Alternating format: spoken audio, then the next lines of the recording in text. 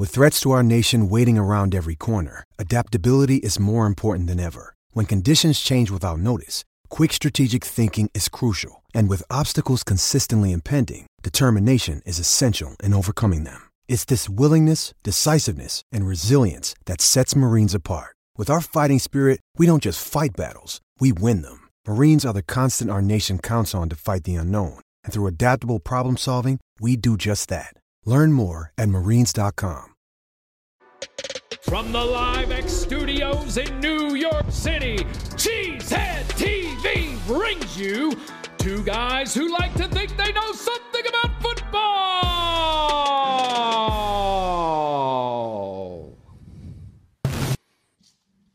Good evening, everyone, and welcome back to Packer Transplants Live. I am Aaron Nagler, and joining me, as always, is Mr. Corey Banke, my partner here at Cheesehead TV. I am coming to you live from the LiveX studio in Midtown Manhattan. Corey joins us live from Green Bay, Wisconsin, across the street from Lambeau Field, and we are ready to talk some Packers. What do we have on tap today, Corey? Today, we welcome in two very special guests, very, very special guests. Joining us later in the program will be the head coach of the Green Bay Packers, Mr. Matt LaFleur. But right now, we have the distinct honor of welcoming the author of The Greatest Story in Sports, the definitive look at the first 100 years of the Packers, Mr. Cliff Christl. Yeah! Cliff, what is up? Thank you so much for joining us, sir. My pleasure to be with you. Now, obviously, Corey mentioned the title of the book, The Greatest Story in Sports. We obviously agree. Did you come up with that title? Is that something that was already there when you joined the Packers? Who came up with it and why? During the process when I was hired, I mentioned that to people in the Packer offices. I believe I mentioned it to Mark Murphy, and I think they bought in. I'm not sure they were fully aware of what a great and colorful story this was at that point in time, but I think they've come to realize that, and I feel it's certainly a fitting title. Absolutely, obviously. I mean, the breadth, the depth that you go into is clearly incredible. There's been a couple of times I've heard you mention this as far as the project itself was kind of already in the works when you came on board as a historian, right? And anyone who reads your stuff online on the Packers website knows how detailed your work is and how much you already know. But I have to think, after 100 years of history built up, et cetera, and myths needing to be busted, there had to have been a few surprises for you, even for yourself, someone who knows intimately each nook and cranny of this team's history. What surprised you the most going back and, basically doing your research for the project? Well, I think I continued to research it as I was writing, and I think I found surprises almost every day, but Prohibition, for example, and the role it played in the Packers' survival. I knew it had played somewhat of a role, didn't realize the extent of it. The battle over whether Lambeau and Vic McCormick were going to turn the team into a privately held corporation, 1949, 1950. I didn't grasp how close that came to happening. And then there were a lot of other things that just over time, the more I researched, like, for example, that a lot of people beside me were even closer to Vince Lombardi, didn't buy into the fact that he had called Forrest Gregg his finest player. And I'm pretty sure that I didn't uncover the speech in Oshkosh where he called Paul Hornung his greatest player until sometime into the writing process. That was another surprise. Now, we know that you've mentioned that not only was the project kind of already in the works, the Packers knew they wanted to do something special for the 100-year anniversary, some kind of book. Did the project change much when you came on board? Obviously, they let you spearhead it and drive it. Did they have a bit of an idea or a set idea of what they wanted, and did that change much when you came on board? Well, I think I felt, and Mark Murphy, Aaron Popke, who I worked most closely with on the project, we all kind of thought, well, this will be a 300 to 500 page book. But soon after I started writing, I realized there are too many compelling stories here, just too great of a story to try to cover in 500 pages. I mean, David Marinus wrote 500 pages about Vince Lombardi. Right. So about every few months, I would go back and say, well, how about a second volume? How about a third volume? How about a fourth volume? And fortunately, they were all easy sells. And Mark Murphy was extremely supportive in this project, not only in allowing me to expand it from one book to 4 volumes, but also in his support for me to tell the unvarnished history of the team as well. Speaking of unvarnished, you've never been shy when it comes to sharing your opinion on some of the charlatans and con artists, I think is the word you've used in the past, that have kind of gummed up the works when it comes to Packers history over the years. But one note I found interesting is you were pretty complimentary about Mark Beach's book, which came out a couple years ago. I think it did coincide with the 100-year anniversary. What did Mark get right that so many people got wrong, or was it just a matter of he actually did the research? That was basically it. He was diligent in his research. As I've told people, to write the book that I did required a lot of work, but it wasn't brain surgery. It was just digging. Lots of digging. I mean, you talked about how much you went back to the archives. And Mark did a good job of that. I started in the 1990s reading every page of the Green Bay Press Gazette from 1919 into the 1960s when I had started reading it as a teenager. And I mean, there's no richer repository, I don't believe, anywhere of a pro football team than what the Press Gazette wrote about the Packers, starting with George Calhoun, Val Schneider, and through the first 50 years. And so that was essential. But at the same time, I also did the same with the Milwaukee papers, which were a little more critical. And that allowed me to get some balance and also a better idea of what stories I needed to dig into more, because there might be a couple different versions. Now, you mentioned the Milwaukee paper, and I'm glad you did, because obviously you spent a good amount of time on the beat itself, covering the team, before you became the historian. And it's interesting, as you note, the Milwaukee paper has traditionally been a little bit more critical. And one thing that is getting back to myth busting and rumors that have built up over the years, that I've been dying to ask you this pretty much my whole life as a blogger. There's always been a long-standing kind of idea or rumor around us, the nerds who love the Packers and consume everything that's written about them, going back prior to the internet becoming a thing, that you and Bob McGinn were adversaries, that you were rivals, that you were bitter rivals. And I've never been able to ask Bob this, and so I would love to get your opinion. Is that something you were cognizant of, like as far as this public perception, that you and Bob were at each other's throats for stories and credit for leads, etc., or has that mostly been fabricated by geeks like myself? Well, it changed over time. I was hired first and started on the beat at the Press Gazette in 1974. And it was determined at that time that we wanted to break from the Art Daly, Lee Remmel. The powers to be wanted to break from that tradition of supporting the team, and they told me to cover it as any other reporter would at a big city newspaper. So I did.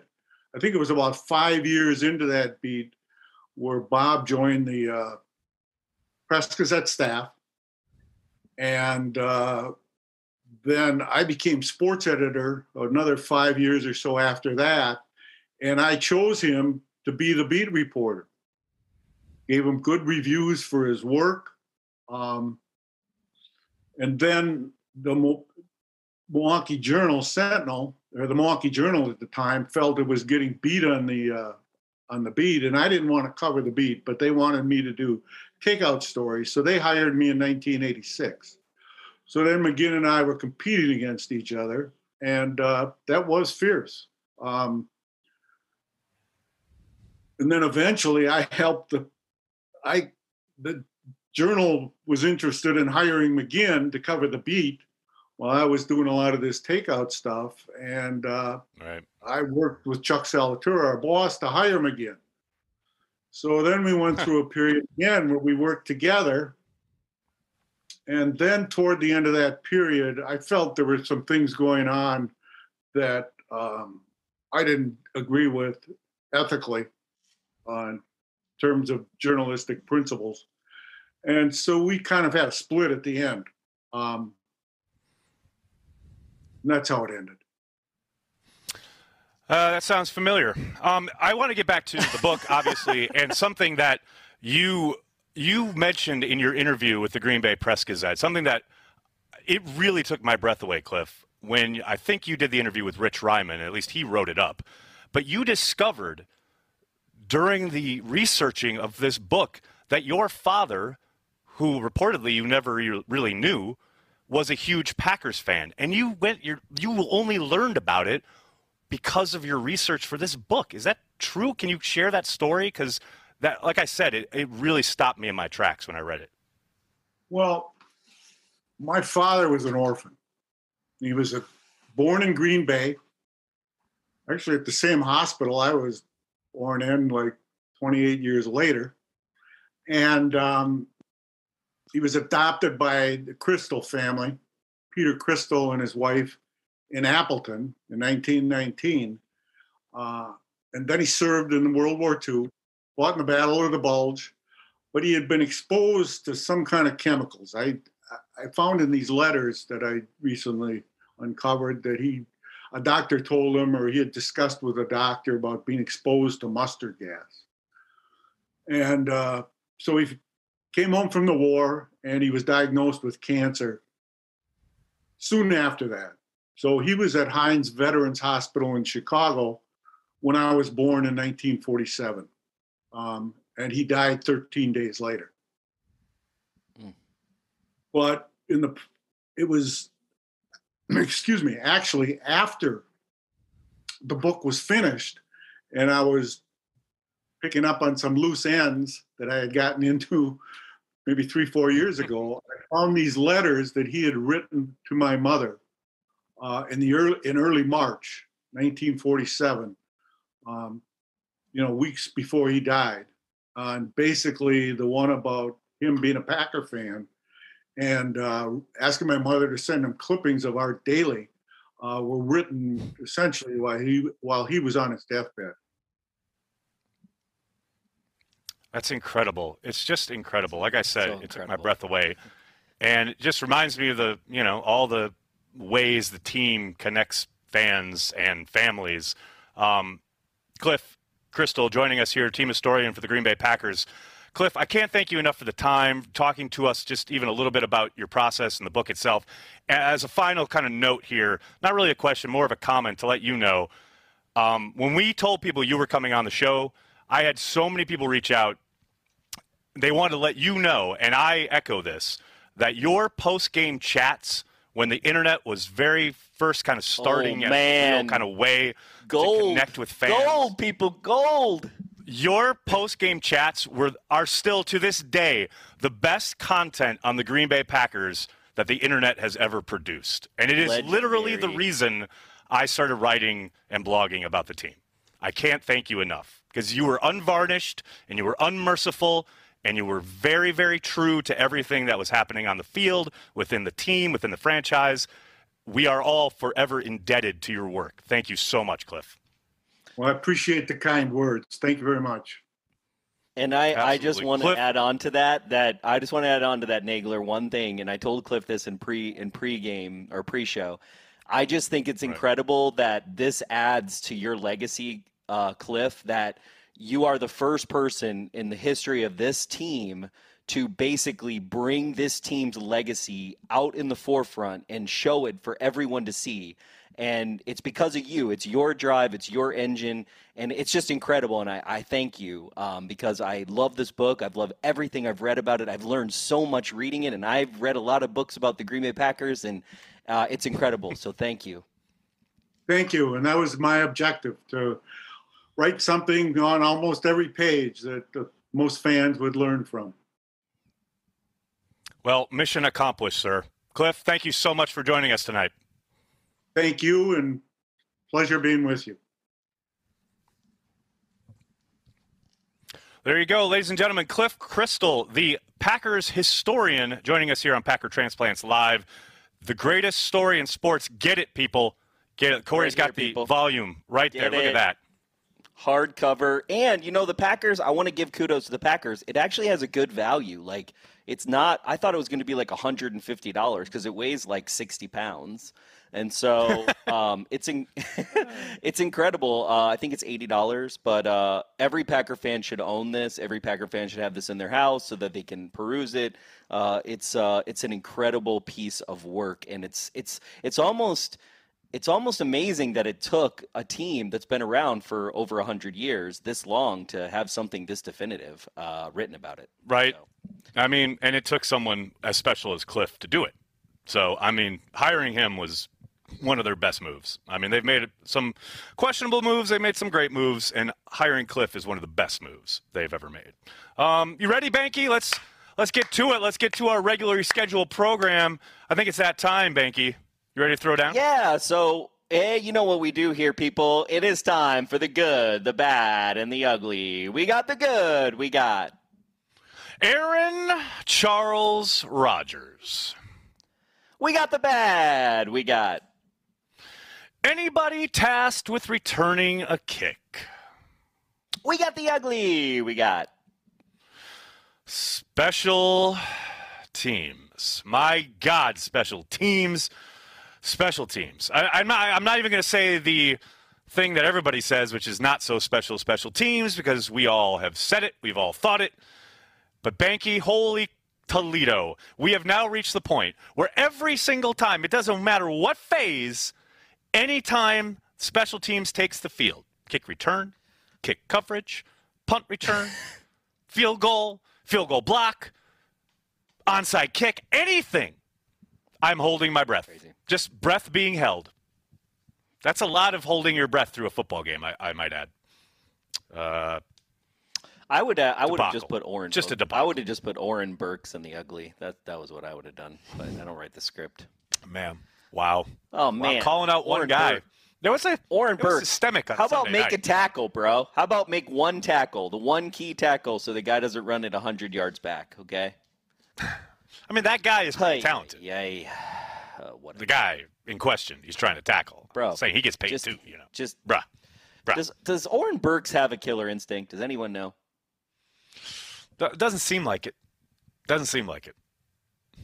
Man, you're singling out Oren Burks. Everybody was bad. Even the Bojo Bomb had a shank. I mean, everybody. I'm sorry. Have you watched except for play? Mason Crosby? I've watched that play like 100 times. Too many times to count. Yeah. Oren Burks makes that tackle. It's done. It's done. Exactly. No, I know. I feel you. Let's get to your favorite part of the program, Banky. Let's wash our hands of the special teams, and let's talk about the hotness, shall we? Let's get it. Let's do it. Let's get to the hotness.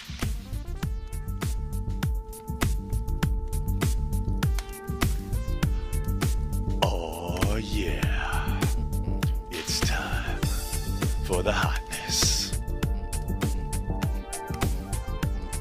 Oh, that's so good. Can we just play that all night? That's so great. I love that theme. It's so dope. All right. Lots of times we have big plays for the hotness, right? Whether on even like kick returns or pick sixes or big bombs to Devontae.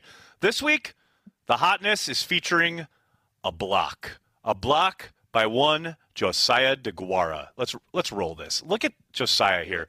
From the I-form, your favorite, Banky. Go and look at him find this defensive back and obliterate him. Obliterate him. And then get so excited at the end there. That, ladies and gentlemen, is the hotness. The hotness doesn't need to be a big play. It can be anything. And this week, it's Josiah DeGuara obliterating a Bears defensive back. I love it so much, Banky. That's the hotness. Pretty sweet. I like the blocking from this team. I like the blocking from this offense. I'm excited about it.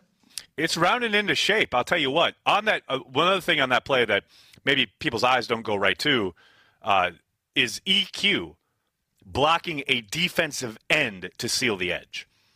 EQ. He's doing Lazard-type work out there. It's pretty hot. That's hotness right there. Okay, let's talk about some Packers news, shall we? Let's get to the news. Ladies and gentlemen,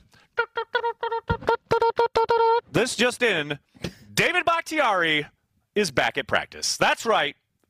Number 69 in your program, number 1 in your hearts, David Bakhtiari, back at practice. Now, I don't expect this means that he's going to be out there on Sunday, but he is back at practice.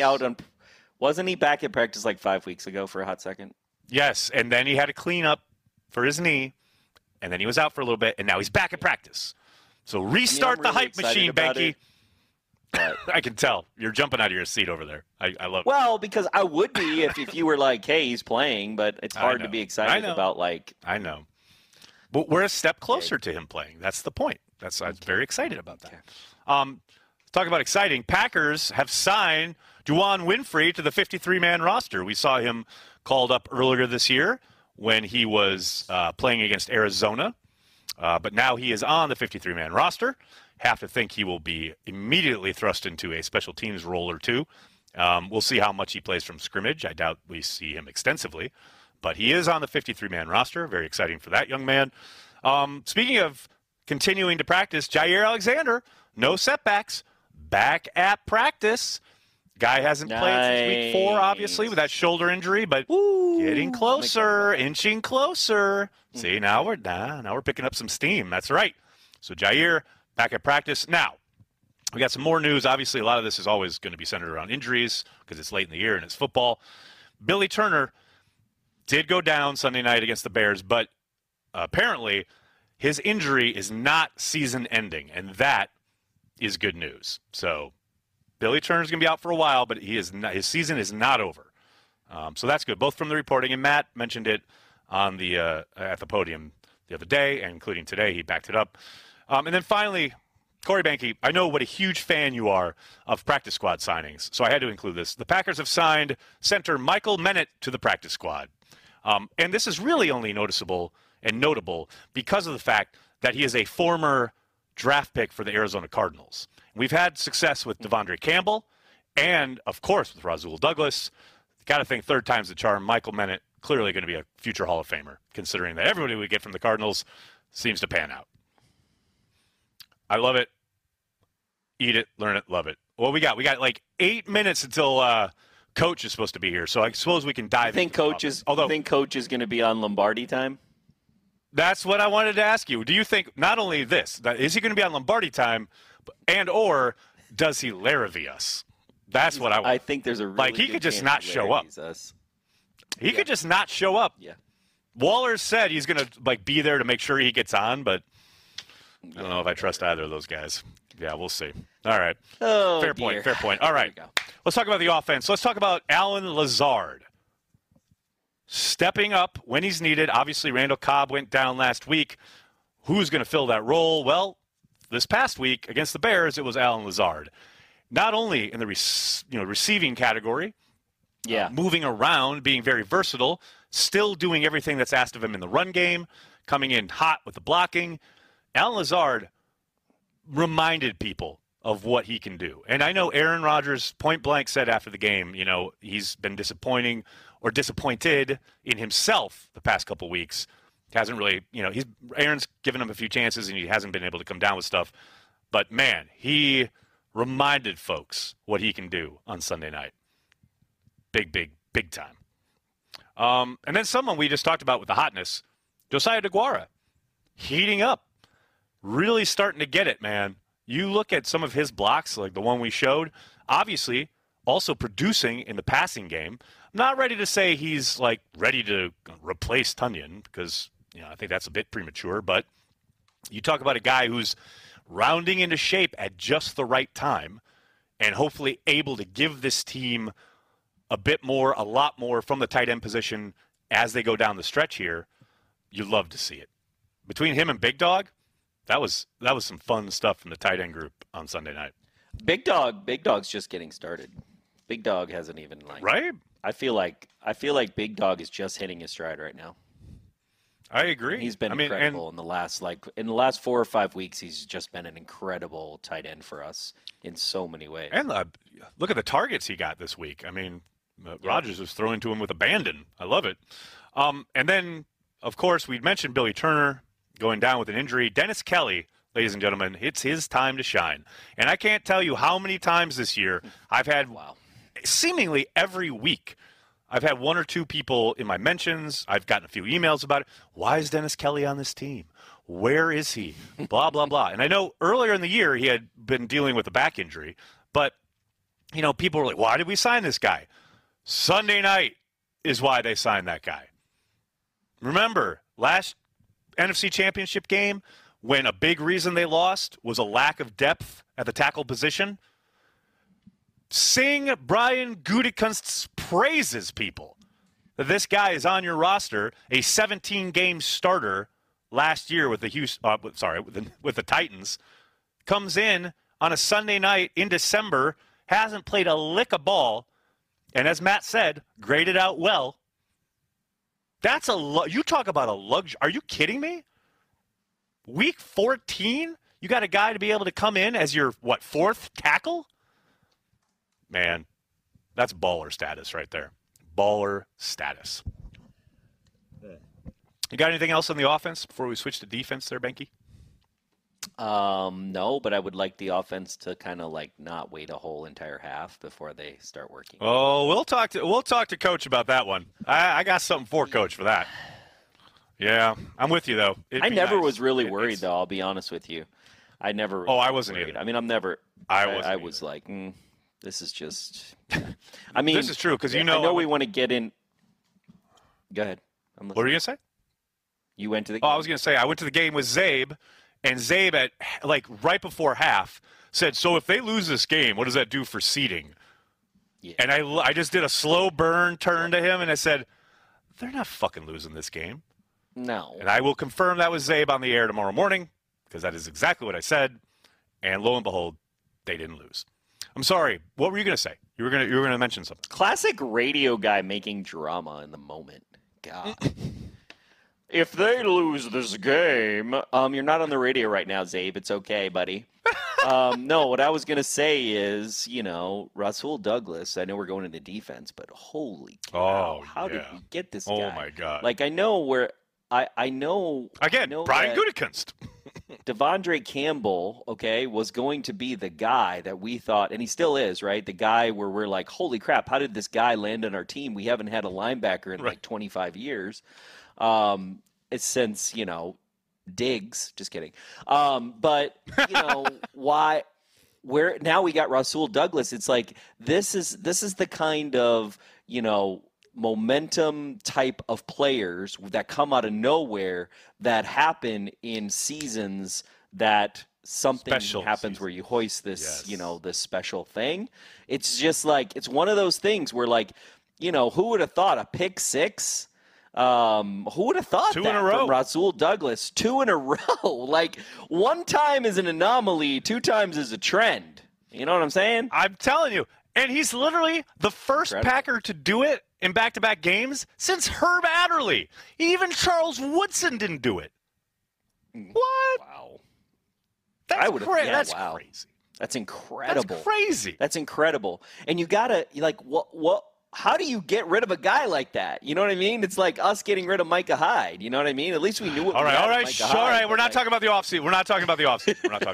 I don't want to talk about it. I don't want to talk. I live in the moment, Banky. How do you Giannis get a guy like that? Live in them now. You don't. I'm living in the now. I don't. It's just how do you get Devondre Campbell and Rasul Douglas? How does that happen? if this season goes as well as it is, those two players are a key reason why. And it's kind of incredible. No question. Joe Barry, the man himself, and Roswell Douglas and Devondre Campbell holding up this defense, holding up this incredible top 3 ranked defense in the NFL, by the way. Speaking of names and guys helping the defense and holding it up, talking about the defense, let's talk about Preston Smith for a second, shall we? Preston Smith, ladies and gentlemen, he read your tweets. Yeah. Remember last year and into the off season, marching towards the end of the league year, my Twitter was a cascade of they have to cut Preston. They got to cut Preston Smith. How they live with Preston Smith. They got to get rid of Preston Smith. Ladies and gentlemen, he read your tweets, and he is here. He is here for a reckoning, because holy cow. It seems like every week this guy makes a big play. Again this week, the strip sack fumble against Fields. I love this guy. I love it. I love how well he's playing. He holds up so well against the run. He absolutely dominates when he gets that bend underneath the tackle. Here's the other thing I love. Both he and Rashawn Gary have caused strip sack fumbles on plays they've been held in the last 2 games. Against the Rams, Gary was held, caused a fumble. Preston, held, caused a fumble. So keep holding them, guys. I'm down with it. But Preston Smith read your tweets, folks. That's all I know. Well, and you really have this sense from our front line that they hold each other up so well. Rashawn Gary's motor going into Preston Smith. You got our lunch pail guys that we like. It's just Tyler and this Dean. Defense. We should make a Tyler and Salino Dean and Barnes ad for that. Tyler and Dean, the lunch pail kids. Tyler and Dean. The lunch pail. We're gonna bring our lunch pail to. We're gonna come to work with our lunch pails. We're coming to work. But no, this defense. You kind of have this vision. I don't know. I have this vision right now, Nagler. I'm seeing us. There's a 99-point-something% chance that we make the playoffs. I just want to let everybody know that. Okay. According. Shh. Okay. Let's just speak. But I'm just saying, got to go 1-0, Banky. I know, but you kind of. Whoa. I don't know what happened there. I think that was lightning. You kind of got a feeling that's Coach arriving. He's Coach is like teleporting over to your house. I think. I was like, what the heck just happened? I just heard some crazy. But you kind of got this feeling that when we do get to the playoffs in the future, next month, you get a different sense of this defense can hold us up. This defense can hold each other up, right? And so, that's what's really complementary about football, what we're seeing. Yeah, it's incredible what we're seeing these last 3 weeks. It's actually mind-blowing how incredible it is from this defense. Talking about incredible, this defense, 271 pressures generated per Pro Football Focus. That's the 4th highest in the NFL. I hear a lot of people talking about how they need to pressure more. They need to get more pressure on the quarterback. I heard it in the stands on Sunday night. Oh, they need to blitz more. No, they're doing okay. They're doing all right. They're doing just fine, rushing 4 most of the time. I think Barry's done a really nice job, actually, of not just blitzing for blitzing's sake. He's done a really good job of letting those 4 guys get after it, whoever those 4 might be. It's kind of a different combination a lot of times, but I think they've done a really good job. Speaking of doing a really good job, Banky. You know who does a really good job? Who's that? That'd be one Matt LaFleur. He's a man who has, a winning percentage. This is true. His winning percentage right now through his first 45 games is at 800. 800. All right. What? The highest winning percentage of any coach with at least 50 NFL games belongs to Guy Chamberlain, who won 784% of his games from 22 to 27. John Madden is the modern era leader at 759. Only 4 coaches ever are over 70%. Matt's got 5 games to go to keep it over all of them. He needs a fedora. And what do you know? He joins us. He seems to be joining us right now. The man I was just talking about, the guy who's done all that, there he is. Oh, my goodness. Joining us now. Wow. Matt LaFleur. Matt, how are you tonight? I'm great. How are you guys doing? Doing well, now. man. Doing well. I mean, we had Cliff Christl, and now we got you. I mean, it's incredible. You know, I get on here, you guys start talking nice about me. It's a heck of a deal. Well, I don't know. I don't know how that happened. I don't know. You just hit us at the right time, Matt. I don't know. I had no idea. I want to know what you're really saying. No clue. No, I don't know. Well, hey, we're about to. Okay, I'm glad you asked because, sir, last time you were on this here program, sitting in that very chair, you chastised me because I didn't have fastballs for you, or not enough fastballs. So I got some fastballs for you. Wow. I'm ready to bring the heat, sir. So, but first of all, we didn't play. Wait. I'll tell you what. You bring the heat every day, Aaron. What are you talking about? Every day at the press conference. I asked about quad formations today. That's not heat. I liked it. That's just fun. No, I know. It was good. You've been studying. I mean, I'm sure you're play coach's animation for him, Nagler. All right. So let's do it. We got to play it. All right. You ready? Okay. Well, Matt, we're going to reset the interview. Is awesome.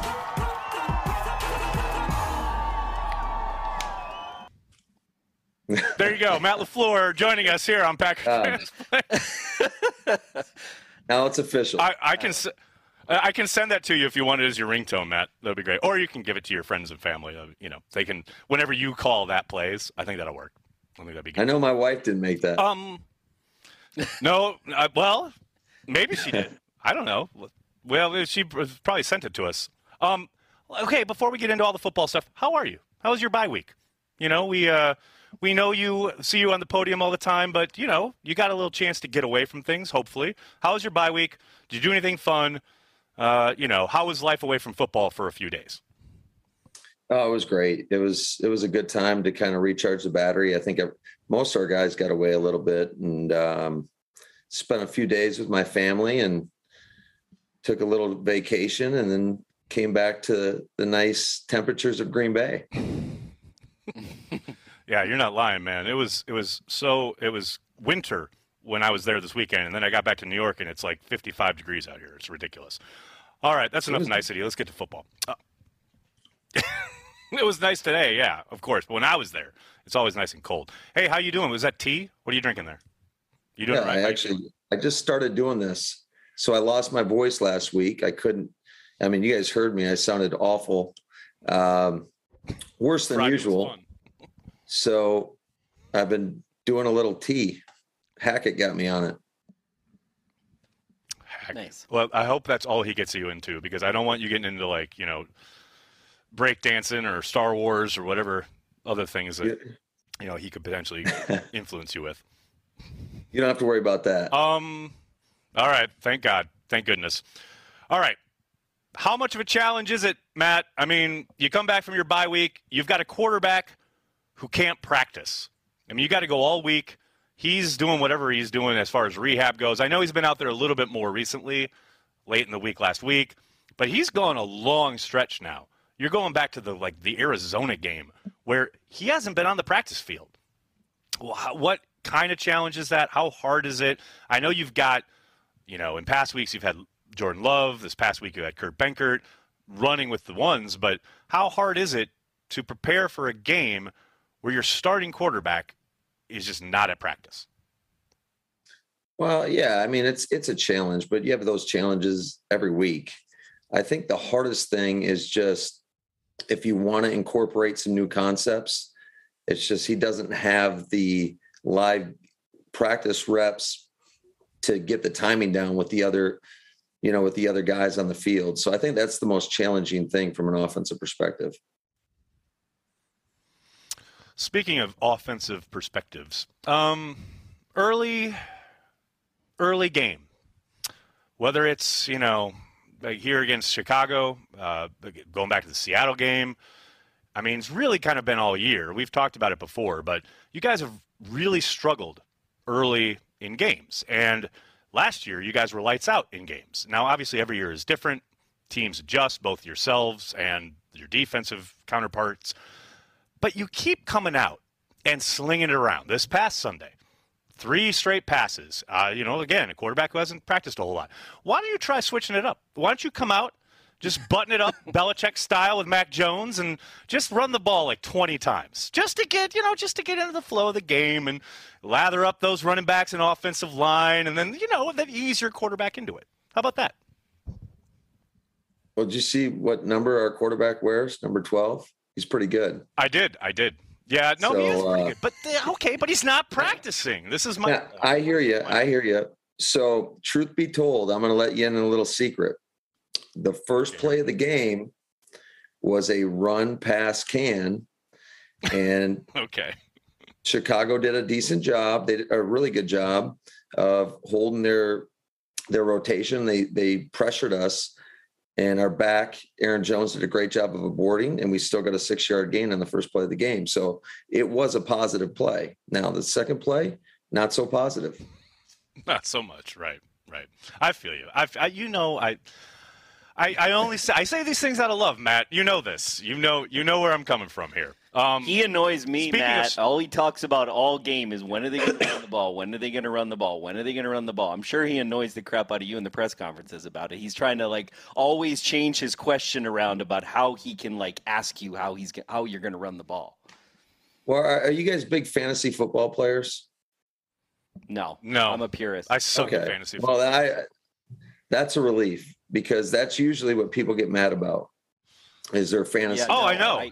Trust me, I know. I don't play fantasy football because the times where I played fantasy football, there was one moment where I almost rooted against the Packers, and that was the last time I ever played fantasy football. How could you do that, Corey? Confirm that report. I can't. That's why I can't play it. I'm a purist. I can't do it.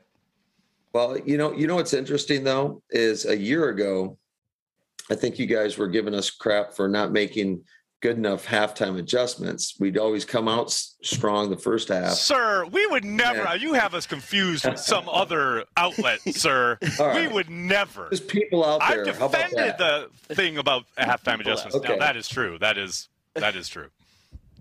You don't lump us in with the great unwashed, sir. That's all I ask. But I've learned one thing. I hear you about the halftime. Until you score on every possession, it's not going to be good enough. But I'm okay with that. I'm okay with that because that's my expectation as well. As it should be, right? I mean, you're not out there Absolutely. Just trying to make things look nice. You're trying to score. I get it. Speaking of struggling, we were talking about early game struggles. And this, I promise, will be the only question about special teams. But I got to ask. I mean, we're heading into week 15 here, and special teams, a bit of a bugaboo on your squad. You've undoubtedly tried a lot of stuff. I have zero doubt that you're working hard, you and Mo, trying to get it done. But I just have this one question. Have you tried the Urban Meyer method? Have you tried just kicking the shit out of your specialists? I don't know. You probably haven't read You haven't read this about Urban Meyer today. I don't know if you saw the news, but hey, why not, right? I actually did see that. I have a hard time commenting on that, Aaron. Okay, all right. That's fair. No. I'm just, I see. If in case you're doing the coach now, Nagler results. Nagler, now he's not coming on our show. Coach, I have two questions for you, and there one is a hardball question. And here's my hardball question: would you ever consider wearing a fedora on the field as a coach? Because you are up there. Every other coach that has as good of a record as you wears a fedora. I'll tell you what, Corey. We win the Super Bowl, I'll wear a fedora. Oh, snap. There we go. A little Lombardi action. My second question, Coach, is did you know I made a drink called the LaFleur just for you? Somebody mentioned that to me. How was it? It's very good. It's raspberry syrup. It's lime, fresh lime. It's gin. So I hope you like gin. And then it has some ginger beer. It's pretty nice. It's pink. But I don't know how you feel about pink, but sorry about that. But it's actually an old 1930s drink. And it's an old 1930s drink that I kind of spruced up. But, I was going to make a drink called – I was going to do a hot toddy and call it the hot coachie. But I thought that was too on the nose. So I don't know how you think about that. But yeah, I like the other one better. I'll try it one of these. One of these days you'll have to make it for me. And I'll come over there and try it. Yes, sir. Oh, yes, the old sir, promise. Yeah, he's going to cross the street and come over. Yeah, we've been told that before, LaFleur. We know what that's worth. All right, let's get back to football. Back to football here. All right. You mentioned something on Monday that I found fascinating, and I know you probably can't go into monstrous detail here, but the football nerd in me really wants to ask you about what you said in regards to coming out of halftime on Sunday night, resequencing your script with plays that you hadn't run yet, and that was essentially how you built the drive to start the second half, where you guys really got in a rhythm. Obviously, you ran AJ a bit, you had some quick passes, etc. What is that process like? Is that literally just you and Hackett sitting there on an iPad or something, or I don't know, maybe even on paper, and saying, okay, we're going to go X, Y, Z, like 1, 2, 3. This is the order we're going to go in, or is it still somewhat fluid? No, yeah, it's a little fluid, but I would say the first 5 plays that we ran in the second half were exactly what we talked about. Typically, we'd script anywhere between 6 and 8 plays, and they were already on the call sheet. So it was myself. It was all the offensive coaches. We were all huddled around, going over the plays, because typically what we like to do is we want those position coaches to go to their position group and kind of just make sure everybody's on the same page, kind of go over any key coaching points on some of those plays. But we kind of just renumbered plays that we hadn't gotten to up to that point. Because ironically enough, we'd only made it through about halfway through our script when you take out all the situational ball. And yeah, luckily for us, our guys went out there and did a great job of executing. What happened to all the bunch sets and rub routes from last year? Because that was like seemingly a base part of your offense. Now this year, it's all 5 wide, empty, throw it around the yard. And I know y'all love getting it in 12's hands and letting it happen. But last year, it seemed like you guys did that a ton. And you did it the first play against Minnesota. And Devontae goes for 40. But it just doesn't seem like it's a staple this year. Is that like one of those where you didn't want to show a lot of what you did last year and you're trying to move forward? Or is it just a case of it just hasn't come up in the plan? Well, I would say it's a little bit of both. I do think that any time that you have the success that our offense did last year, everybody's studying you. And I will say the league, especially the defenses around the league, have done a much better job covering all those crossing routes. They're passing them off better. And so it always comes back full circle. So there's going to be a time that, as a matter of fact, we ran one the other night and Aaron threw it outside to Alan Lazard on basically an inside fade route on the right sideline. But, to their credit, Chicago gloved our inside crossing patterns that we were trying to get open. Yeah, they did. I know that it was a wild game. It was a weird game. But, man, that Bears defense is well coached. There were a number of times where it looked like you got, like Aaron mentioned, the play that ends up as a touchdown to Aaron Jones. But that's, scheme that's designed for Big Dog. And they're all over it. Like they were, yeah, they're well coached. That's very clear. Speaking of Aaron Rodgers, I've wanted to ask this all year. And I know, like, this is not meant to be dramatic, but it is something that I've been asked a lot. I've been asked a lot, and I try to be the conduit for the fans. Was 12 coming back this past summer? And obviously we're not going to rehash all that, but was his coming back somewhat, I don't want to say predicated on, but was the agreement we're going to run more of what he wants? Because it does seem like this year you've seen a lot of return of a lot of the stuff he did under Mike. Whether it is empty, whether it is 5 wide, whatever you want to point to, there seems to be a lot more of what you guys were doing in 2019 when you guys talked a lot about meshing what he was comfortable with what you do. You go to last year, seems like there was a lot more of your style of offense. This year, it seems like we're kind of back to a lot more of a blend of the two. Was that a discussion, or is that a figment of everyone's imagination?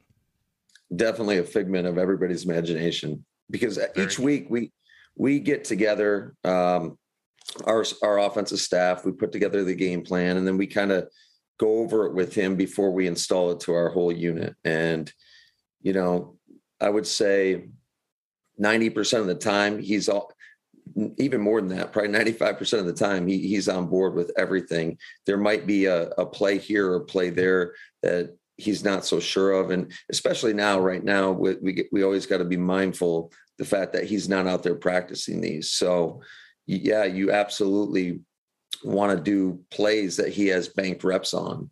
But, you know, every now and again, we won't have a play in and he'll just, hey, what about this play? And I would say the majority of the time we'll add it, or we'll give him a reason as to, you know, why we might not like a play. But that kind of those talks go on throughout the week, each and every game.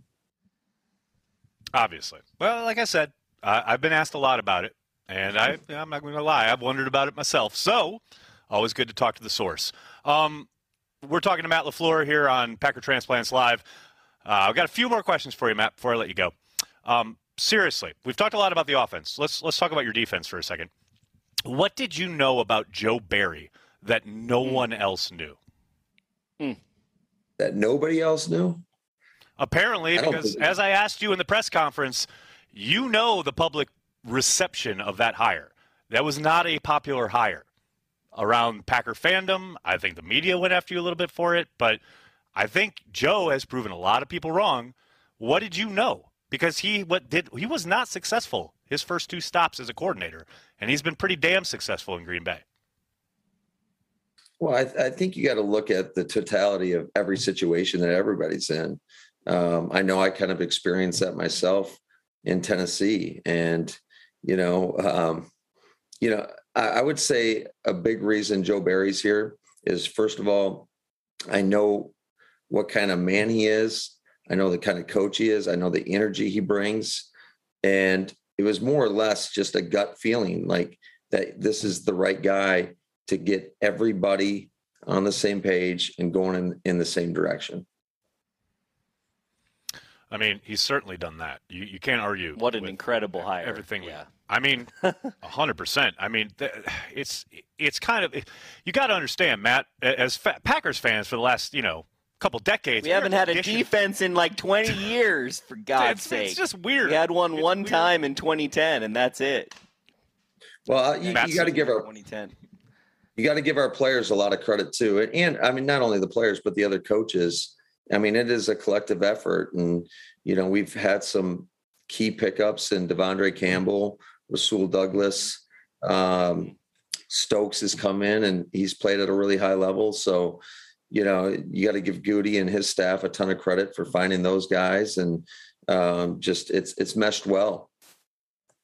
Oh, there's no question about it. Do you marvel at Rasul Douglas like the rest of us? Because, I mean, he's literally, on his 5th team at this point, sitting there on a practice squad and then coming in and just lighting it up for you. I mean, he's doing stuff that hasn't been done since Herbert Adderley was with the team. I mean, I know you see him every day in practice, what have you, and so it's probably not a surprise to you. But are you a bit surprised, maybe even a little bit, that he's come in and inserted himself and been so productive and played at such a high level?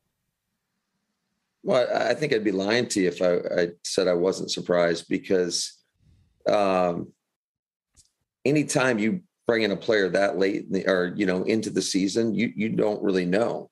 But for him to pick it up as fast as he has and, going out there and made the plays that he has, obviously made 3 very, very impactful plays. The 2 pick sixes and then the pick at Arizona, and then the play he made on special teams the other night, covering the gunner, enticing him to run out of bounds. Smart play. Holding his hands up. I mean, this guy is a pro. He is constantly watching tape around the facility. If he's in the hot tubs, cold tubs, he's got his iPad there. So it's not a shocker to me in terms of, after getting to know him and seeing how he approaches it, this guy's a pro. And Jerry Gray and Ryan Downard, you got to give those guys a lot of credit for just getting him up to speed so quickly.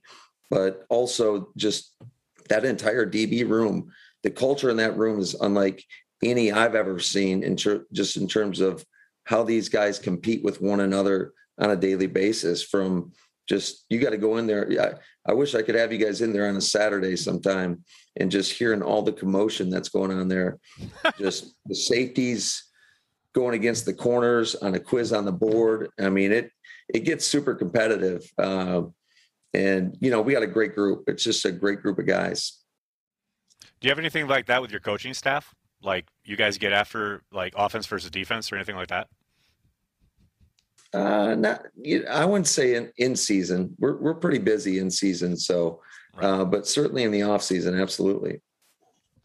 Oh, Matt LaFleur talking to us here on Packer Transplants Live. Before I let you go, Matt, I just have, you know, something that I got to ask. I feel compelled to ask only because it raises my blood pressure seemingly every Sunday. Why do you and Aaron hate timeouts so much? Like, what is it about timeouts that you just feel like you can just like toss them around like they're nothing, like they don't mean anything, like especially in the second half? Like, man, why do you hate timeouts? That was one game. I think we've done a decent job. Sir. One game. We've done a good job of holding our timeouts. You have. There's been instances. At times. There was a play in Minnesota, I remember that in the second half, but especially as you're getting down to it, like this last week, we have a lead. You know, somebody may or may not have, I'm not going to say who, but somebody may or may not have lined up in the right position. So you burn a timeout there. You just, every play is so critical. And I think when you have a lead, I was okay with burning those timeouts versus it's different. It's a different story when you're down. You can't afford to use those. But I promise you, Aaron and Corey, we'll do better for you this week. Okay, all right. We don't need that. All right. I'm just saying, man. Just, you know, second half timeouts are a premium. And I hear you. I agree with you. And we're going to get better. I'm glad you put me on the spot. That's a challenge. I love challenges. Yeah. Hey, how about A.J. Dillon on short yardage? Not bad, right? He's doing okay? I'll tell you what. I wish I would have listened to you a long time ago.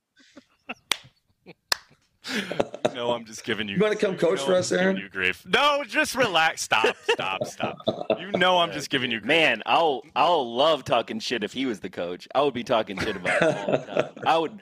I would break my own rule and talk shit about play calling if he was the coach. That would be hilarious. That's true. And I will say, Corey never talks junk about play calling. That he is a perfect fan. Nope, that's your prerogative, Coach. I do it all the time.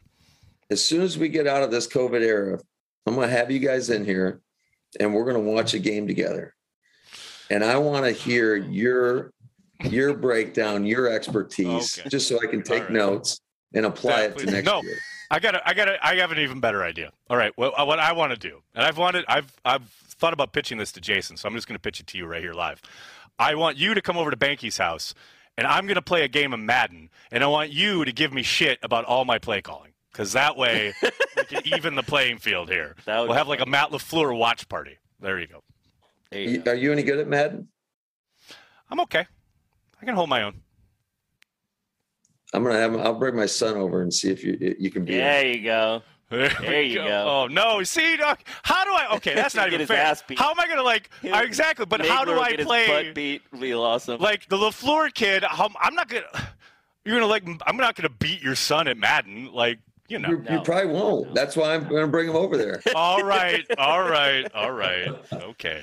I'll tell you, back in the day. We'll see. Back in the day, I could play some Madden and some NCAA football. Back in the day. See, that was I have no time now. Right. And you guys don't want me wasting my time practicing. Let me tell you, no, we don't. But now you sound like Wes Hodquist. You know, Packers.com, Wes Hodquist has been threatening me with a good time of a Madden challenge game, whatever. But every time he does, he talks about, I haven't played in so long, like blah, blah. So he's already, like, setting the expectation of his loss. So, yeah. That's why I'm going to have my kid come. I'm going to have Luke. I'll have Luke come over here. That. I love, by the way, that was like one of the first things you talked about when you got named head coach, about your son being excited that you would be in Madden. Like that's got to be surreal. That's so cool. I love it. Matt, I can't thank you enough for hanging out, man. Thank you for taking the time. I know you're a busy man, and the fact that you spend any time at all here with us on Cheesehead TV really means a lot. Thank you, sir. Hey, no worries. You're just cutting into my sleep. It's all good. Okay, all right. Yeah, go. Just drink your tea and watch some film. I will. Trust me. I got to get this voice back. So appreciate you guys. Thanks for having me on. Thanks, Coach. Absolutely. Thanks a lot, Coach. Have a great night. All right, you guys too. Take care. There you go. Matt LaFleur live right here on Packer Transplants Live. Banky, how you doing, buddy? Did you see the lightning over me just now? That was crazy. Is there lightning going on? That's more like lightning Coach over Lambeau. Coach is like Thor. He just brings it. You know, when he's there, the lightning arrives. Banky, we're at an hour, so I don't know if we want to do the rest of the script or we just want to sign off here. Yeah, let's. That was awesome. No, let's go into. That was awesome. Thanks, Coach, for coming on. He's always been great to us. It's pretty incredible. It's pretty incredible the time that he's been with us. You know, that's our third year with Coach. I know, right? That's kind of crazy. It's crazy. But yeah, let's keep going. We're talking about defense. I think we should go right into Blogosphere, huh? Let's just go into Blogosphere. Let's do it. Let's do it, Jeremy. Let's hit it.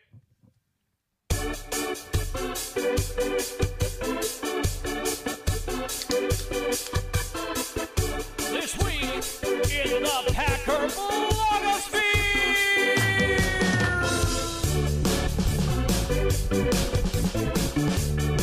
Oh, it's this week in the Packer Blogosphere, the return of that venerable series. Ladies and gentlemen, oftentimes during Packer Blogosphere, we like to highlight what other people are doing around the internet when it comes to the Green Bay Packers. But today, we're going to highlight something Cheesehead TV did, and more importantly, you did over the course of the last week. That's right, Cheesehead TV was partnered with Feeding America Eastern Wisconsin, and I cannot express our gratitude enough when it comes to Packers fans pitching in, raising $24,000 to provide 96,240 meals for those in need in Eastern Wisconsin. That is absolutely incredible. Thank you to each and every one of you who donated. Unbelievable response, incredible generosity. Cheesehead TV was really, obviously, very proud to partner with Feeding America Eastern Wisconsin, and you guys really made it happen, so thank you. Corey, I'm still kind of in shock that all happened. Like, it was like a week. It's incredible. It was like the early part of the week, I was like, oh gosh, are we like, our goal was $10,000, and we hit 24,000.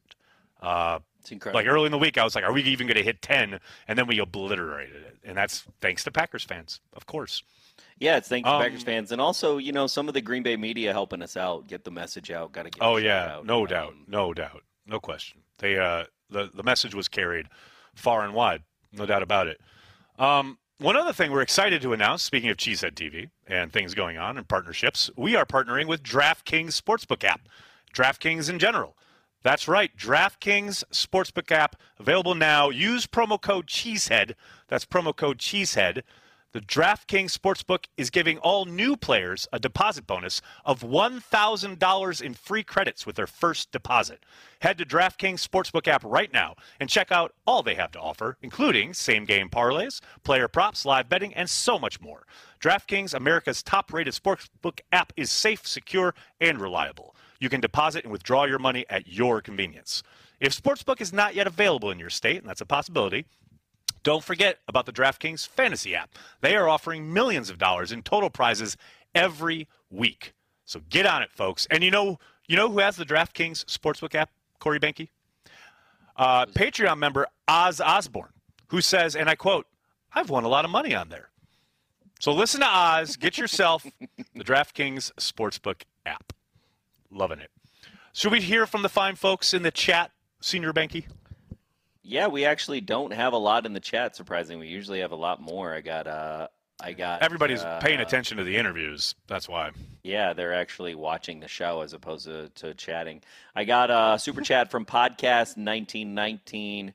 Fans over this toe. Do we forget AR-12 played through an MCL sprain and torn calf? He's going to drop dimes and suck it signs. Chill, Packer. Word. Go, Pack, go. #1 NFC.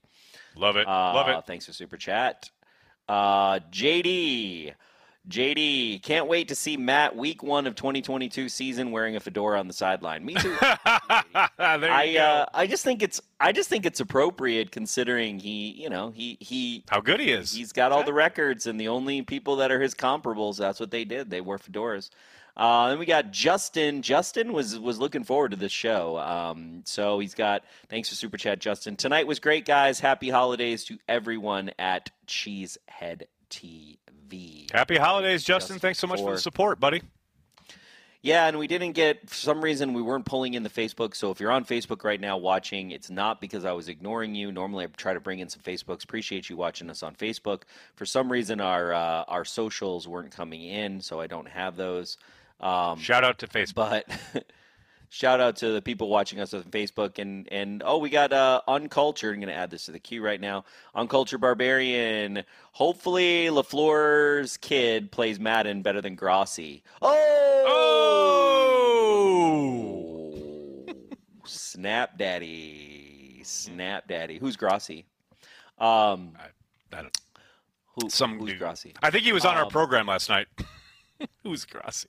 Oh yeah, that's right. He was. No, he was. He was in the chat. He actually. I almost put his super chat. I've almost not a super chat, but I almost put a chat from him where he basically rolled his eyes when LaFleur said that his kid was good at Madden, which I think was awesome. Yeah, I see them now, and I got some more. I got some more Nagler because people are realizing what I'm doing and they're putting him in. Right. Overshadow Sean. Thanks for super chat. Faux show. All right. Keith Wilder, what a show. The 2 interviews were amazing. I love when Coach is on. He's such a good guy. Thank you guys for everything that you do. Appreciate you, Thank Keith. you, Thanks man. for the comment. Thanks, Keith. Appreciate it. RC, should we just shelf Rodgers this year on ST? On special teams? What? I don't understand. Maybe. I'm confused. I don't know. RC, Legless fan, thanks for this. RC, also RC, I didn't have a cockroach. It was actually a ladybug on the window. I got ladybugs in the sunroom. I was up when I was doing Packers Daily on Monday. There was a ladybug right behind me. That's so cool. Yeah, I have to tell people not to kill my ladybugs because I like them. So I don't want you to kill. Don't kill my ladybugs. No killing. No killing. And also ladybugs are good because they're predators of like aphids and things that can get on my lime tree. Here we go. Legless Bang. I hope Nags crushes LaFleur's son in Madden. See, this is why I can't. People are going to be rooting for me to beat the kid. No, I can't have that. No. Nope. No. Pack Fan 39. You think Ravens will blitz a lot? Yes. 1,000% yes. It was something I was going to ask Matt about, like the Chiefs game and Jordan Love and his handling of the all-out pressure, but we're not about looking back too much. So, but yes, I think the Ravens don't have they're so decimated in their secondary. I think their best bet is to blitz the shit out of the Packers and hope they can cause some havoc, because God knows they can't hold up on the back end. They don't have anybody who can cover Devontae, not even close. So, yeah, I do think they will send a lot of pressure. Jocelyn, thanks to the super chat. Matt LaFleur seems really relaxed and open to fans when you guys interview him. Very cool to see. Thank you both. It's all Matt. Thank you, Jocelyn. With us. It's not us. Matt is the man. Yep. It's all Matt. He's incredible, and that he actually comes on our show, I think, is incredible. Most hated Minnesotan. Finally got my stock certificate today. Glad I caught Cliff and Matt live tonight. Made for a great end to a great day. Wow, you got a stock certificate. Awesome. You got to talk. We got to talk to Cliff. That's pretty amazing. Pretty dope. And that's all I got. That's all I got, Nagler. There's where we are. And also, yeah, it was Amari Rodgers, which I thought. I think the ratio right now is there's more people that want Matt LaFleur's son to beat you than they want you to beat him. So I'm just letting you know where we are. But this is I can't in good conscience play the coach's son in Madden and beat him. I can't do it. So what you're saying is you're going to let him win? I kind of have to, don't I? I don't think so. All right. I think he's just going to destroy you. All right, probably. I think he's going to destroy you like you destroyed Grossi. That's what I think. entirely possible. Entirely. All right, got one more super chat from Uncultured Barbarian. Thank you for the super chat. You can beat kids in Madden. I pounded the paste out of both my nephews when they challenged me. I was so proud when one came back to beat me later.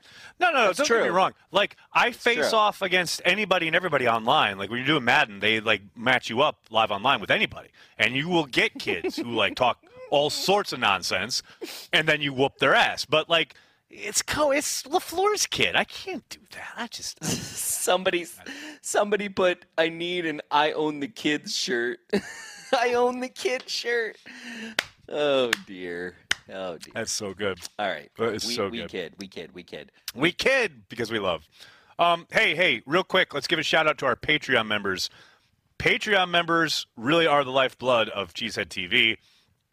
Anyone who has thought about it, now's a great time to hop on and support the website, support the brand.